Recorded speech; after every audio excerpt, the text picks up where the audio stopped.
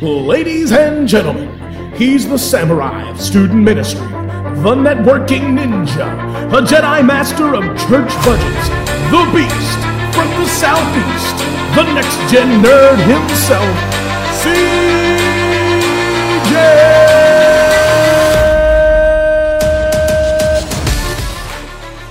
What's up, my nerds? Welcome back to the show where we talk nerdy and we talk ministry. And like I've been mentioning on the last several episodes, today we're starting a new series on music and the movies. And I've got an expert here, and I'll introduce him in just a second. But first, don't forget to leave us a review and leave us a good rating as well so others can find the show. If you want to get in on the conversation, you can join our Facebook group. There's a link to that in the show notes, or you can go to facebook.com/nextgennerd. You can also help support the show on our Patreon, which is patreon.com/nextgennerd, and you can help support the show. And this, costs us a little bit here and there, but we enjoy doing it. And if you want to jump in, there's some interesting tiers, ways that you can participate and get some extra bonus content, so you can check that out. I am here with a friend of mine, Lance Hardy. You guys remember him from the Stargate episode, where I thought, it'll be a fun romp, and then he went way deep, which was awesome, which was so good. And so when he said, hey, could I do a whole series, it was yes. And when I mentioned it to a couple other fans of the show, they're like, yes, more of him. That sounds great. So Lance, good to have you, man. That's great to be back. Thanks for having me. And when you were asking this, it was funny because I have literally never thought of doing this, but when you sent me the notes, I go, oh, this is going to be fun. This is going to be good. This is going to be good. So why don't you kind of break down generally what the series is going to look like, and then you can introduce the first topic we're going through. Excellent. Thank you. The series is supposed to be about music in the movies, and in particular about science fiction movies. And it's just such a huge part of this. And we're talking, a lot of us, Lisa, have talked around the show, very similar age group. And so some of you could probably relate to this, but it goes back for me to those days when you had like a cassette tape with like the movie, narration and some clips and the movie. So I'm thinking mostly about Star Wars here. I had like the cassette tape for A New Hope, and you had a little book that went along with it, right? And they had the music, right, and the narration and everything. So apart from just sitting down and watching the movie, there was a sense of I knew what was happening just based on the score. Okay, yeah, right. And so it was, of course, that's an iconic score anyway, but it really kind of drew my attention, I think, from the very beginning to the importance of music in movies in general, but of course music everywhere, as well as, and then how is it that music in science fiction movies is any different? Is it any different? And so it's just over the years, it's just been a great love of mine to really appreciate the music. And you find certain composers that tend to just have a little bit more of a knack than others. And I just want to stress that all composers who do musical scores for movies, frankly, they're all quite brilliant and geniuses. We just picked 5 for this particular series that would kind of just stood out to me as being kind of a cut above the rest in terms of what they've contributed to the science fiction genre. I got you. You were mentioning cassette tape, Star Wars. Most of my music was CDs, but I do remember specifically, again, Star Wars, the first orchestral composition that I listened to was Duel of the Fates, which was Phantom Menace. That was the song that changed all songs for me. It was like, this is amazing and exciting, and it tells the story. And I remember listening to that soundtrack over and over again when I was going to sleep, which was great, except when it would hit repeat, and I'd be almost asleep, and Duel of the Fates would come on again, and you're awake at that point. But I remember having those and listening to those. Those were the first ones I remember getting that I wasn't getting the CD because of the pop tracks that were on it. I had other soundtracks before, but it was because I like that song, that was fun. There wasn't an emotional theme behind the music, or there wasn't that wasn't the case in so many of them. But you're right, in several sci-fi movies, it tells its own story. It does. And funny enough, I don't like scary movies. And so if there's one that I have to watch, I mute it because the music jacks me up so bad. It's I'm just going to mute it, put subtitles on, and then I can actually watch it. I'm such a baby when it comes to scary movies. But yeah, so I'm excited. So there's 5 that we're going over. Yes. Let's go ahead and what are the 5 that we're going over, and which one are we diving into today? We're going to do Alan Silvestri, Hans Zimmer, James Horner, Jerry Goldsmith, and John Williams. And I'm probably going to do it in that order. Like I said, when it really comes down to it, there's so many things that you could appreciate about all these composers, and a lot of very subjective points of view, of course. That is my personal top 5 from 5 to 1. Okay. So we're going to start with my personal number 5, which is Alan Silvestri. Okay, and so for those that are uninitiated, give me some high movies that Alan Silvestri is known for. Probably the most famous one would be the Back to the Future soundtrack. Fantastic. Let me see if I can hit it on the first try. There we go. Nice. Yeah, so Alan Silvestri, Back to the Future, Charlie's favorite movie. Like that is literally her favorite movie. Yes. It's one of those themes that you just get excited. You just get excited listening to it. Like it's going to be a good ride. It's going to be a good ride. Absolutely, and you know, it's particularly for those of us here in Florida. You have the ride, of course, Universal. Yep. And there's a huge impact there. Depending on the age group you may have grown up with, there was just this.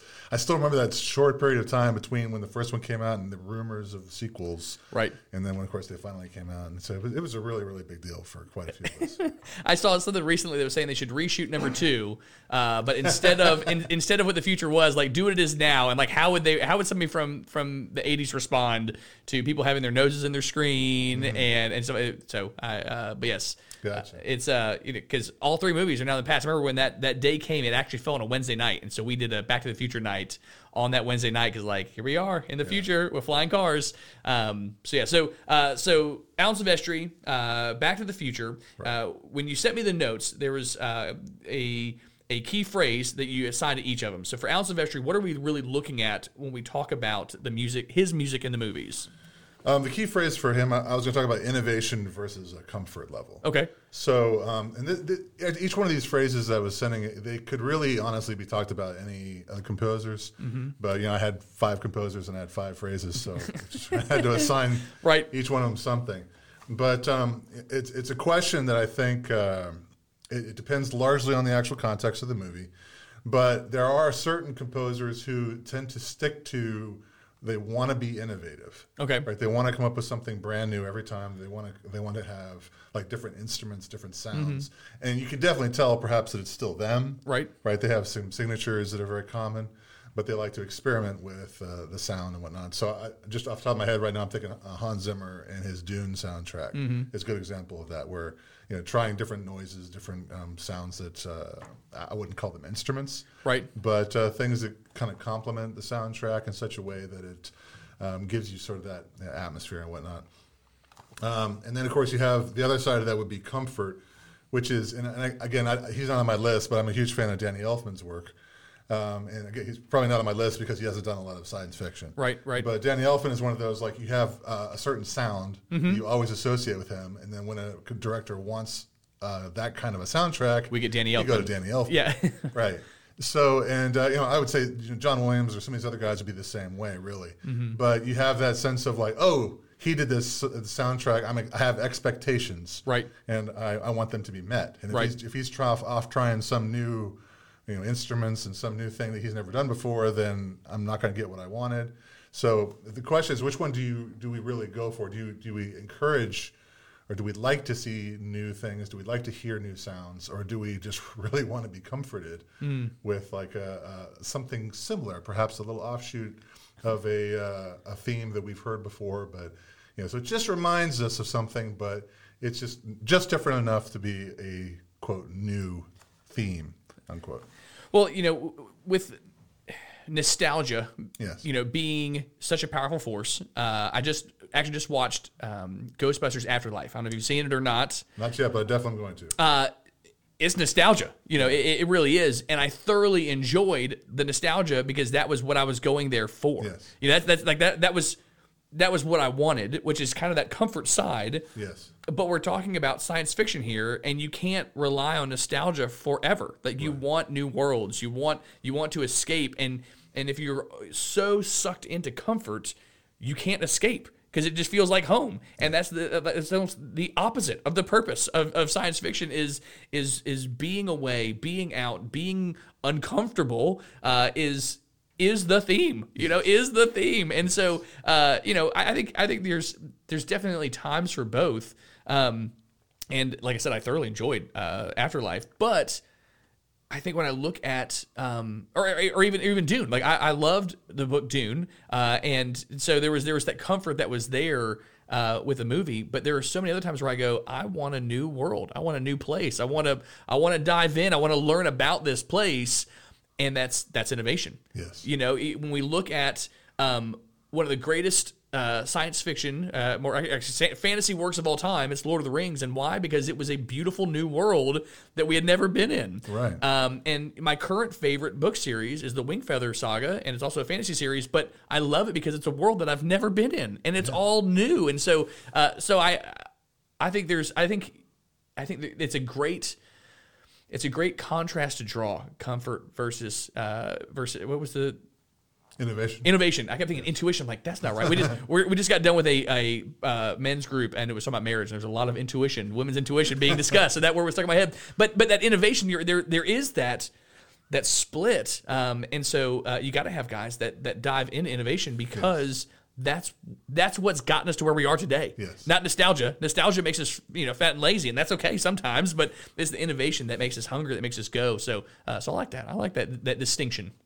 Yeah, and I think that it's when you have a composer in particular, no composer likes to have just one sound. Right. And there's maybe one that we associate them with because of popularity, right, or just ubiquitous nature of certain sounds or themes.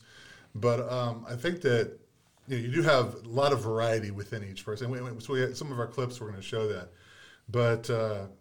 Like, for instance, Alan Silvestri also did the Forrest Gump soundtrack. Not science fiction, but just an example. And Forrest Gump's one of those ones, speaking of nostalgia, where you pretty much have you have your soundtrack, which was like, I don't even know how many, like 40. Yes. Top Jeremiah hits. was a bullfrog. Yeah. So a bunch of hits of the times that they were at that moment, along Forrest Gump's journey. But they also had a really, really beautiful score. Yeah. Right, not just the soundtrack, the clips, but also the score. And you kind of picture, if you can remember the movie, the very beginning and the very end with the feather coming down, and the soundtrack that comes in and kind of puts you in the mood for that moment. But it's like I said, I think that these composers, they do like to stretch themselves. Every one of them likes to stretch themselves, and it might just be, I want to try something, a different kind of movie, right? I'm known for action movies. I want to try a drama, right? Or I've never done a horror movie. Let me see how I would do with that, right? If John Carpenter could score a horror movie, I could score a horror movie, right? So that could be their motivation, but I find that part just fascinating, especially when you have one that you already know that you appreciate their talent and what they've done in the past. You also want to see what could they do with this, a little different.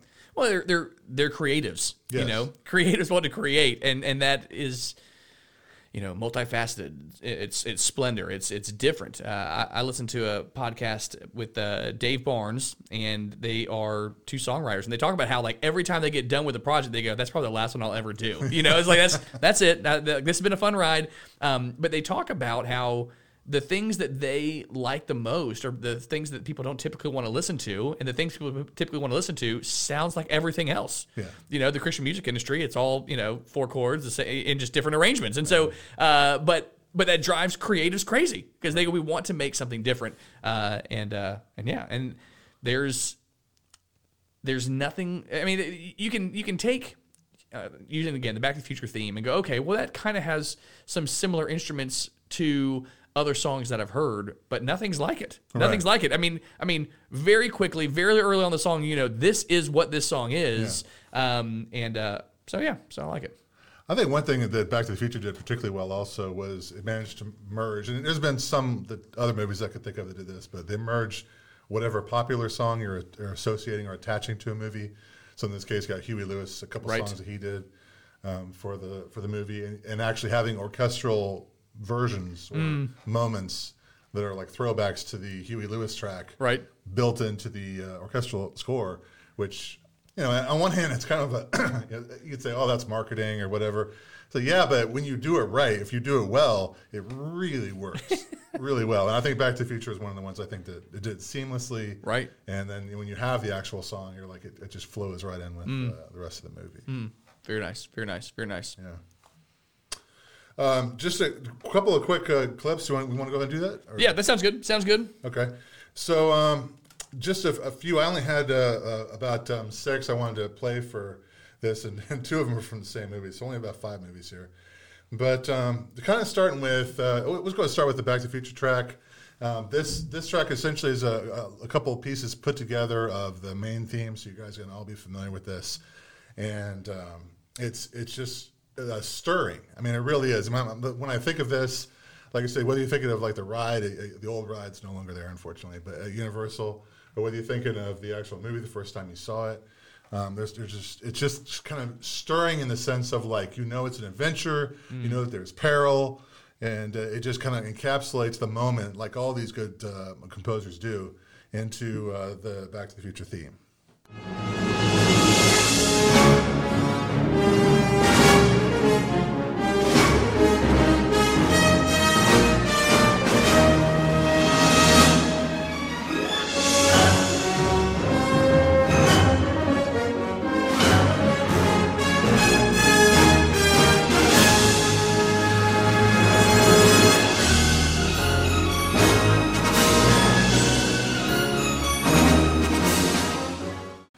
So the next couple are going to be. So I was just talking about Forrest Gump. There's basically 2 themes to Forrest Gump, and one of them does something that we're going to end up noticing over the next few composers also, which is when you come up with a theme for a character, and some of them are very, very like, this is like John Williams does that a lot. This is Luke's theme. This is Right. This is Hedwig's theme. Right, there's all kinds of that, but whether or not they're actually labeled that, we do associate them with the character. So I'm thinking like usually it's like Binary Sunset, which is also Luke's theme. Yeah, right. Yeah, Exactly. So in the case of Forrest Gump, I think what's important is and again, this is the really great ones do this so well, which is they actually attach a couple, maybe 1 or 2 key emotions or key themes for that character and translate it into music. So in the case of Forrest Gump, you have this major theme throughout the movie where you have so much chaos and so much change going on around him, and the era that he was growing up in, Right. the era that he moved through, was just sad in so many ways, hopeful in so many ways. It was just moving, and there was death, and there was just questioning and whatnot. But yet he was this constant in the story, right? He just had this constant, kind of a calm mind. Right, and you might say, well, that's because he was simple or whatever. But I mean, the idea, seriously, was that he was just very, it was calm. Right, it was a calmness to him. So you have this moment of him on the bench, and you have him just kind of just waiting for the bus to take him to go see Jenny. He's excited, but it's just this calmness, and I think that the theme really, really establishes that. And then, as you need it to, you have. It kind of grow, and so it's instead of being just piano or just some woodwinds, maybe you start to add a little more, a few of the instruments that have a bit more volume, a bit more power, as you might need for the scenes, but you can keep that same theme and keep that same calmness through whatever's going on.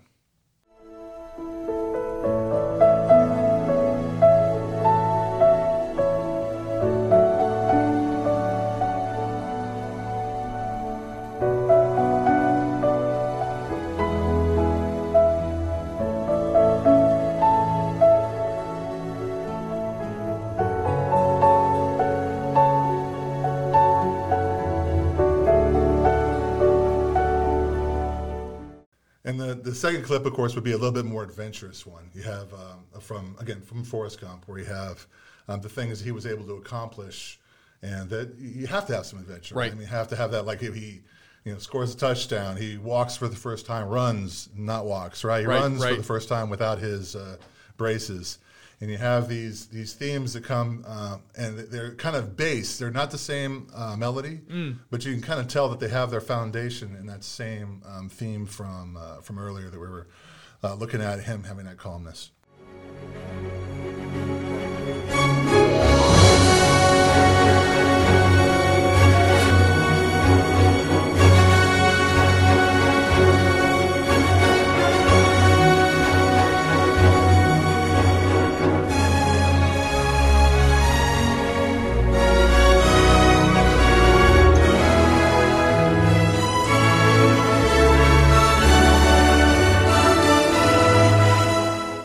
So these are great. I think that for me, Alan Silvestri, you have Back to the Future, you have Forrest Gump. Those are going to be the highlights for me of his stuff. And not that he has a bunch of great stuff, but those are the ones that are truly memorable. So like some of these other ones are ones where you'd say, I might remember seeing the movie. I don't think I could probably tell you what the music sounded like. Right.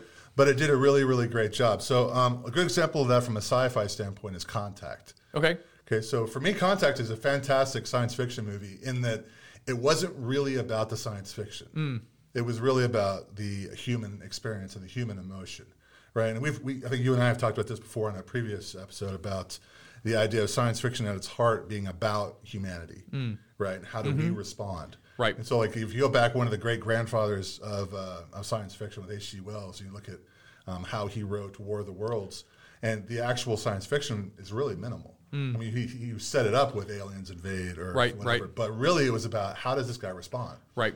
So his Contact was great in that sense. It was like, how do we respond? How do we interact with this, the signal that we're getting? Which is all background. You know, like they're dealing with it, but and even still at the end, it's almost like, did that actually happen? Like, you know, and so it's there's you could remove those pieces and it'd be a foreign delegate coming from Spain, and the movie's the same.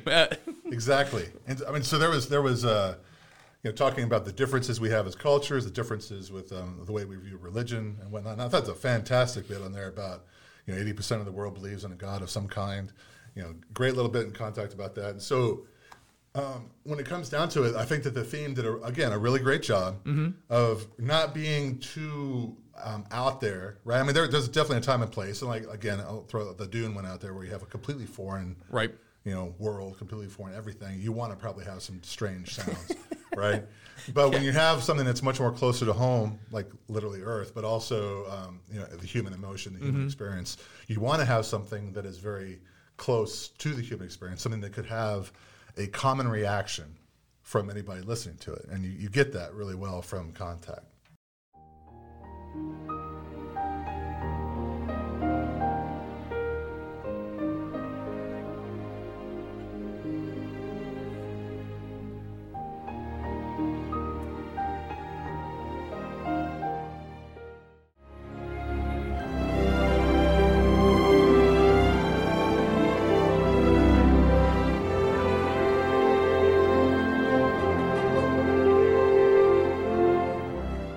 I'm also going to throw in here one that I'm sure everybody knows. Alan Silvestri did a lot of work with the Marvel series. So he actually wrote the Avengers theme.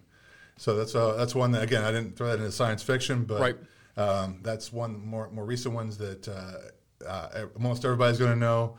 And you pretty much got that exactly what you want from the Avengers sort of movie, right?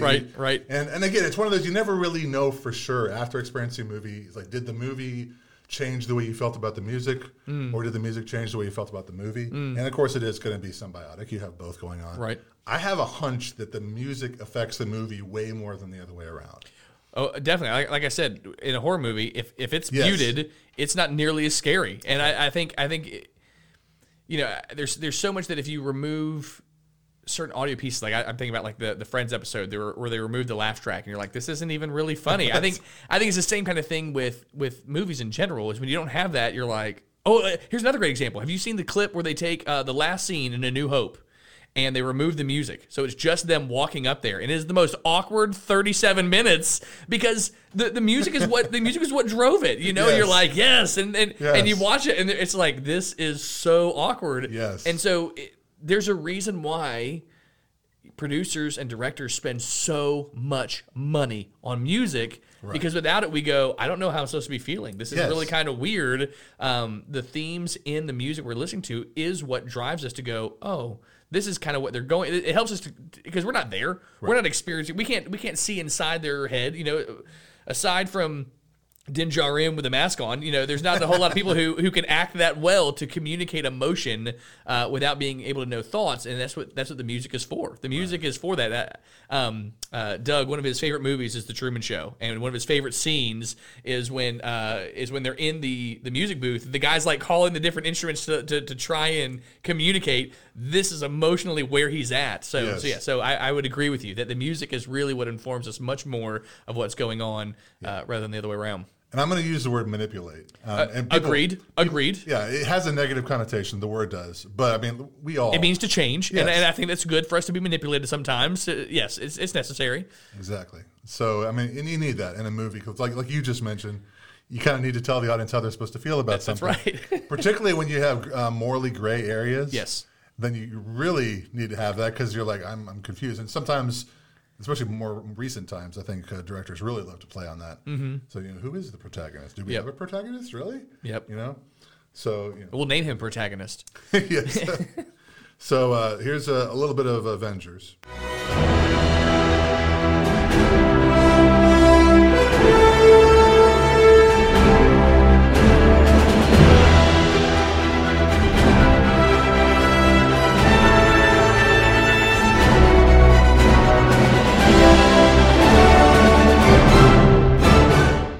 So, I mean, ultimately, you're looking at a really great versatility in Alan Silvestri. You're looking at some very, very classic themes. Like I said, Back to the Future. You got the quietness of Forrest Gump. You got the superhero, the adventure nature of the Avengers. And I really appreciate the work that he has done, and particularly for science fiction. Right. Yep. And all these clips, if you're wanting to listen to them in their full, there's links in the show notes, so you can go back and check those out, and or even better, just pull the movies out and watch them. Yes, and, I'm sure they would appreciate that. Yes, they would, and it's worth the time. Well, sounds great, and I hope you guys enjoyed this look at Alan Silvestri, and again, that innovation versus comfort. And this is just week one. We've got 4 more coming, and Lance is going to be here with us. And make sure you head over to the Facebook to kind of leave a comment on this. Tell us what you think. And we'll be back next week with our next composer, which is... Next week is going... Well, I got to pull it up now. Hans Zimmer. I've got my list right here. Yes, Hans Zimmer. Hans Zimmer. So we'll see you guys next week for that. Don't forget to leave us a review and a rating. That'd be fantastic. Head over to our Facebook at facebook.com/nextgennerd and our Patreon at patreon.com/nextgennerd. We'll see you later.